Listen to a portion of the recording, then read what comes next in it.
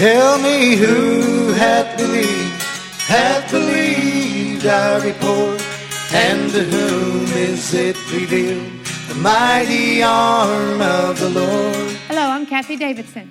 I'd like you to join me and the ministers of music from Water of Life Church here in Plano, Texas, as we minister the gospel, the death, burial, and resurrection of the Lord Jesus, which is the power of God.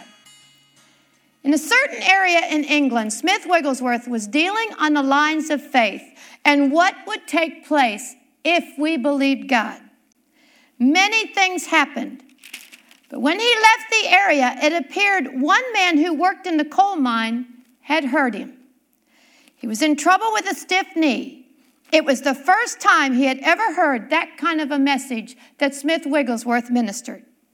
He said to his wife, "I cannot help but think every day that the message of Wigglesworth was to stir us up to do something.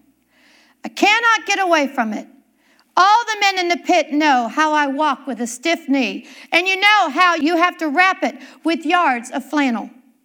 Well, I'm going to act, and you are going to have to be the congregation." So he put his wife in front of him. He said, "I'm going to act and do just like Wigglesworth did." He got hold of his leg unmercifully, saying, "Come out, you devils. Come out. In the name of Jesus, come out. Now, Jesus, help me. Come out, you devils. Come out." Then he said, "Wife, they're gone. They're all gone. This is too good. I'm going to act now." So he went to his place of worship, and all the coal mining buddies of his were there. It was a prayer meeting. As he told them this story, these men got excited. They said, "Jack, come over here and help me." And Jack went. As soon as he was through in one home, he was invited to another, loosening those people from pains that they had gotten in the coal mine. Luke 8:21, Jesus answered and said unto them, "My mother and my brethren are those that hear the word of God and do it." Amen. You don't have to be a Smith Wigglesworth to do it. I have a great song here. We are more than conquerors, done here by the My Girls. Go do that word.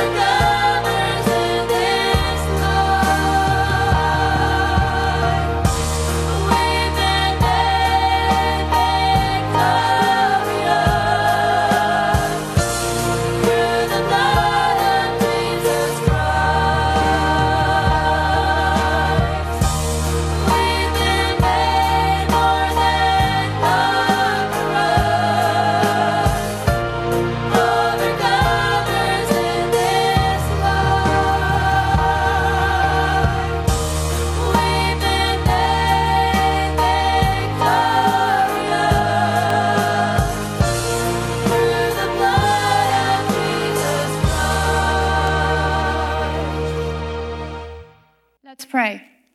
Father, I thank you. Father, I thank you. Father, let the power of my Lord be great. Father, let the power of my Lord be great. Grant this people repentance. Open our eyes that we can see. Open our hearts like you did for Lydia, that we can attend unto the things which are spoken. Turn us from darkness to light, from the power of Satan unto God. And I ask this in Jesus' name, amen. I was watching a newscast last night, and I heard a man talking about Jesus. And he said that he wanted to be like Jesus, non-confrontational and passive. And I sat there for a moment and I thought, what Jesus is he talking about? I want to show you the Jesus that God showed me back when he was revealing to me the gospel. And when I do this, the first thing I'm going to ask you is, like I've asked before, I want you to put away every movie that you have seen. I want you to put away every book that you have read, even recently. I want you to put away every art depiction you've seen, every act of a play that you've watched. I want you to put this all away, and we are only going to look at the Word of God. Only. Every other book is man's opinion. There's only one book you can get your salvation out of, and that is the Bible, the Word of God. And I'm going to start in John 2. We're going to take a look at the Jesus that God introduced me to back years ago. John chapter 2. So this is early on in Jesus' journey. He said, verse 12, after this he went down to Capernaum, he and his mother and his brethren and his disciples. And they continued there not many days. And the Jews' Passover was at hand, and Jesus went up to Jerusalem and found in the temple those that sold oxen and sheep and doves and the changers of money sitting. Now this is in the beginning of his ministry. He said, and when he had made a scourge of small cords, he drove them out of the temple and the sheep and the oxen and poured out the changers' money and overthrew the tables and said unto them that sold doves, take these things hence and make not my Father's house a house of merchandise. Does that sound like an unconfrontational Jesus? You know, I had a friend that I know describe the scourge and said he made the scourge, and that got my attention. Jesus had to think why he was doing this. The scourge just wasn't laying on a table. He made it, and I love the way he went through it, tying the knots and making it. Oh, Jesus, yeah, this was just weak little Jesus. No, this wasn't. This is our Messiah. Now let's take another look. Let's go to Luke 11. And while we're going there, when God was ministering this about Jesus, I saw, reading Matthew, Mark, Luke, and John, I saw that every time Jesus turned around, every Sabbath day, he was doing something to upset them. It was like he only did his big miracles on the Sabbath days. They were mad at him because they said you can't work on the Sabbath days, and healing was working. So you know what Jesus did? The weak little passive Jesus? Every Sabbath day, he'd heal somebody. Every Sabbath day. I remember reading this Sabbath day, the next Sabbath day, the third Sabbath day. Every Sabbath day, he'd heal somebody. Why? Because he was non-confrontational and passive. Now, let's go to Luke 11:38. I'm going to begin in 37. And as he spoke, a certain Pharisee besought him to dine with him, and he went in and sat down to meat. Now, you will notice as you read here, Jesus and the Pharisee, there was a whole group of people here. There were at least several Pharisees and several Sadducees and several lawyers. So you have the religious leaders of the area, and you have the political leaders of the area. And they're all coming down to eat together, and they invite Jesus. Now look what happens to the person that they invite. He said he spoke a certain Pharisee beside him to dine with him, and he went in and sat down to meat. This is Jesus. And when the Pharisee saw it, he marveled that Jesus had not first washed his hands before dinner. I know a grandmother that absolutely upset. And when the Pharisee saw it, he marveled he had not washed before dinner. And the Lord said unto him, now do you Pharisees make clean the outside of the cup and the platter, but your inward part is full of ravening and wickedness. This is your dinner guest. You fools. Jesus is invited to the dinner with all these people, and he turns around and he calls them fools. You fools. Did not he that make that which without make that which is within also?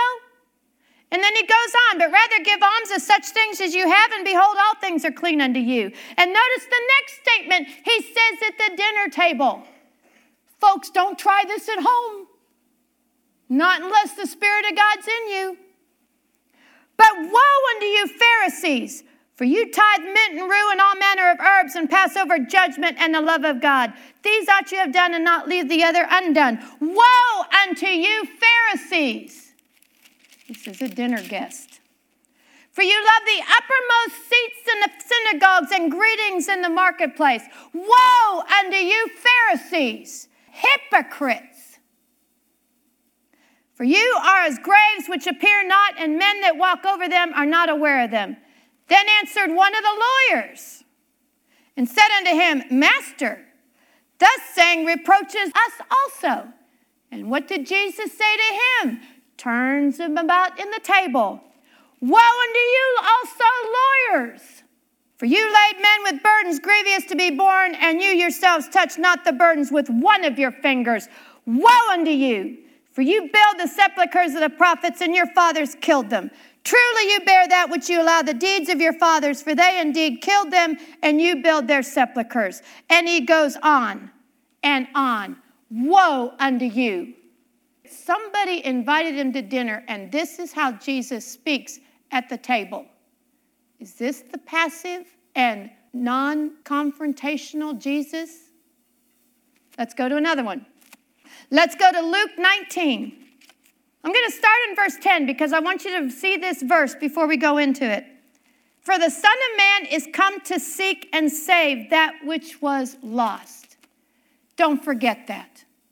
Don't forget why we look at this Jesus, this strong Jesus, this man that's not afraid to stand in your face, this Lord of hosts, as we call him. This is the Jesus we need to know. And I want you to see, before I go into this next part, why he came. He said, for the Son of Man has come to seek and save that which is lost. This is the kind of guy you want to have come save you, isn't it? You don't want a weak little guy. You don't want a frail man. You want a strong man. You want a warrior coming to save you. Well, guess what? That's what you got. That's what you got. So let's go on. Verse 11.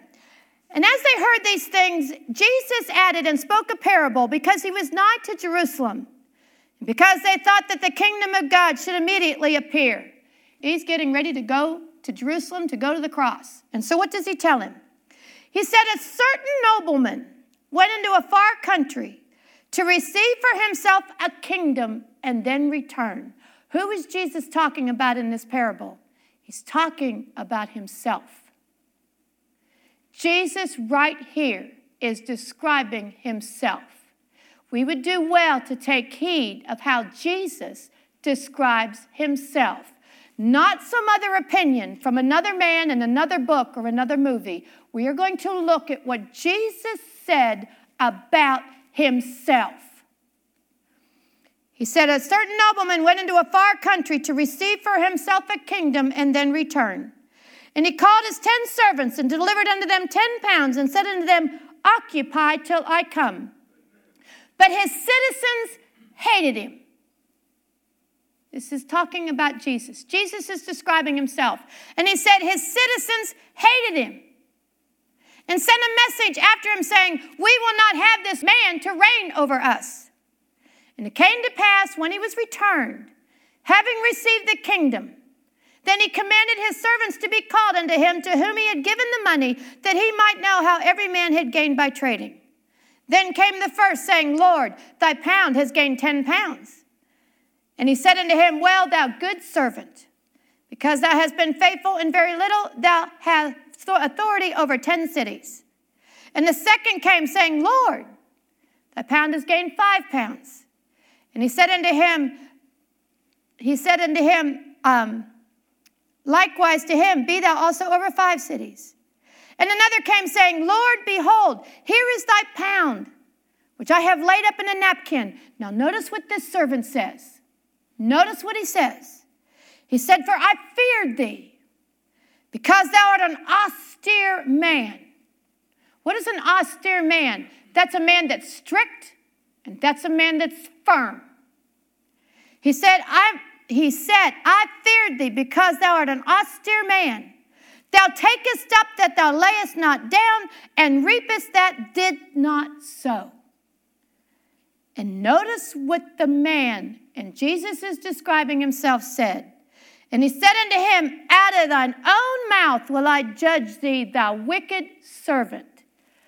Thou knewest that I was an austere man. Thou knewest I was an austere man.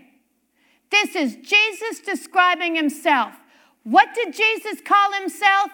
Austere, firm, and strict. No games. And he said, Thou knewest that I was an austere man, taking up that I laid not down, and reaping that I did not sow. Wherefore then gavest thou the money into the bank, that at my coming I might have required my own with usury? And he said unto them that stood by, Take from him the pound, and give it unto him that has 10 pounds. And they said unto him, Lord, he has 10 pounds. For I say unto you, that unto every one which hath shall be given. And from him that has not, even that he has shall be taken away from him. And notice this next line. This is Jesus describing himself. But those mine enemies, which would not that I should reign over them, bring hither and slay them before me. This is Jesus. This is that weak, frail man, as you call him. Bring my enemies and slay them at my feet, those that would not let me reign over them. I've got one more. Let's go to John 19, and I'm going to go to John 19:28. This is Jesus on the cross. This is our Messiah. This is our Savior. This is the one that is in us. This is the one that is in us. 28, after this, Jesus, knowing all things were now accomplished. Knowing all things were now accomplished. He was on the cross. You know what amazes me about Jesus? I've heard over and over again about people that were in extreme pain would pass out because of the pain. This man never passed out. Every bone out of joint, marred more than any man, whipped, beaten. He never passed out. Never passed out. Is this the weak, frail Jesus you know? Go on. Now, after this, Jesus, knowing all things are now accomplished, that the scripture might be fulfilled, said, I thirst. He had enough wherewithal to know he had to do this and get it done. He said, I thirst. Now, there was a vessel full of vinegar. They filled a sponge with vinegar, put it upon hyssop, put it to his mouth. And when Jesus, therefore, had received the vinegar, he said, it is finished. Right here, he knew everything he had to do on that cross was done. He said, it is finished. And then what was the next thing he did? He bowed his head and he gave up the ghost. He gave up the ghost. They couldn't kill him. He gave up the ghost. This is the strength of the man that we receive when we are born again. This is the strength of the man that is in you when you walk in this gospel. This is the man that is in you when you are up against those things, those troubles in your life. This is the man that's in you. I have a perfect song for this. Water of Life boys singing, I am. Consider the man that's in you. Why this place?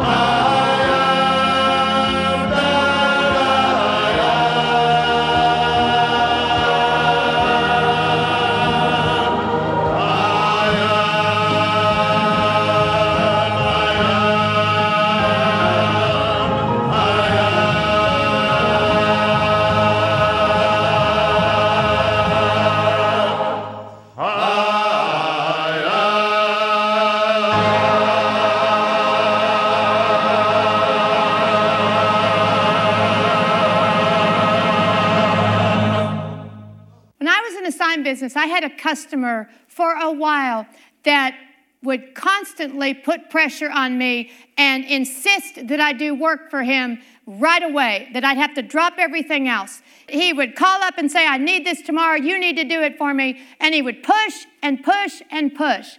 And you know, for a while, I let it go.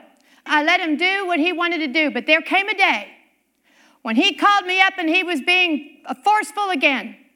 And the Spirit of God rose up in me, and on the phone, I said, you know what? I said, you get down here and you are going to look at this project and you're going to okay it right now, or you're not going to have it on time. I said, I need you here now. You know, in 10 minutes, this big, hard, he was an auctioneer. This big heart auctioneer came through the door and he goes, I'm sorry. He said, I didn't know you had that in you. Well, you know what? I have Jesus in me. You want to know him? Call on the name of the Lord and thou shalt be saved. If you confess with your mouth that Jesus is Lord and you believe that he is raised from the dead, thou shalt be saved. Thou shalt be born again. And the Jesus who is Lord of hosts, Lord of the warfare, will come into you, and that Spirit will be in you. Thank you for joining Kathie Davidson and the musicians from Water of Life Church. She'd love to hear from you. You may reach her by email at Kathie, Kathie, at KathieDavidsonWOL.com. That's WOL for Water of Life.